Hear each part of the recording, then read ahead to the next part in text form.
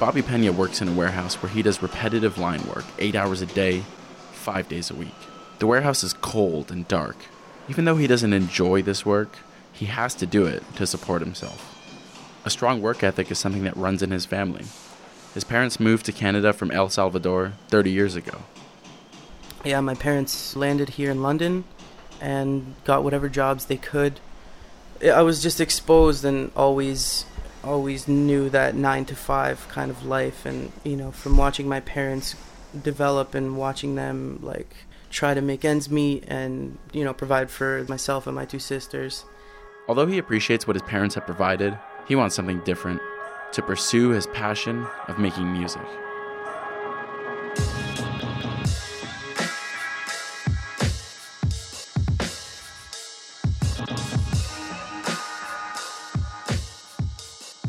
As serious as you try to make it sound to them, and how important you want it to seem to you, it's just it's not how they were raised, it's not how they grew up. It wasn't a viable thing in their time. Bobby isn't interested in leaving London. He produces all of his music at home. He set up his own studio with drum pads, keyboards, monitors, and microphones. And from here, he's able to create music under the name Monk. Pop the sample in, and then it starts coming to life. And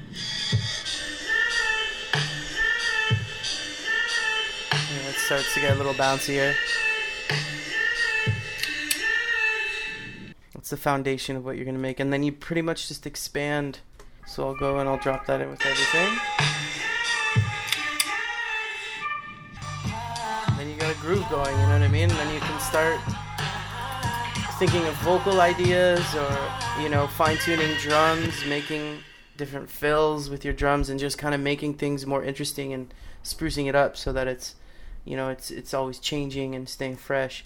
A lot of the time you can achieve very good results with just keeping it simple and being minimal and kind of not overcomplicating things. And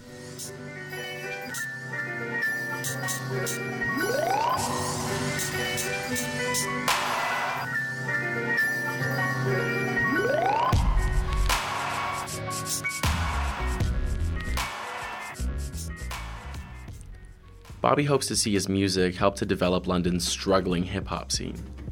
I do want to put my stuff out there and have it sound weird and just kind of throw this whole different spin on things that people can hear and get curious about and explore, and it'd be great to one day see London have a bigger scene, have a bigger audience for this kind of music, and put on more shows and events, and just kind of create more of a community for it.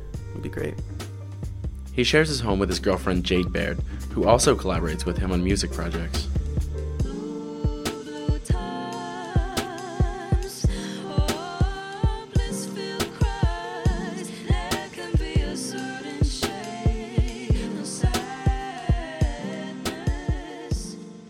Just for Bobby's own liberation, or just for his own nature, he needs to make beats. That's just who he is. You develop in such an open-minded way that some artists are, I feel, confined. It's really cool, and he never really has the ego behind what he does. I love that about his music.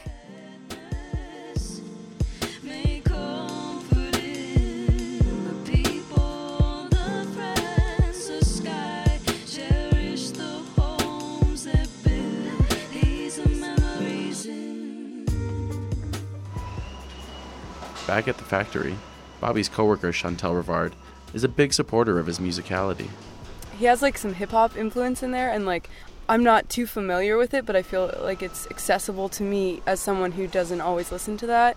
He has a different flair to him, it's something really special, and I think it's gonna go places. While Bobby still plans on working hard in and out of the studio, he's determined to continue following his dream of making music his career. Wanting to pursue a career in music and kind of dealing with all the kind of criticism you get with telling people you want to do that, your family especially, you have to just kind of be resilient and stick it out and really just be sure of what you're passionate about.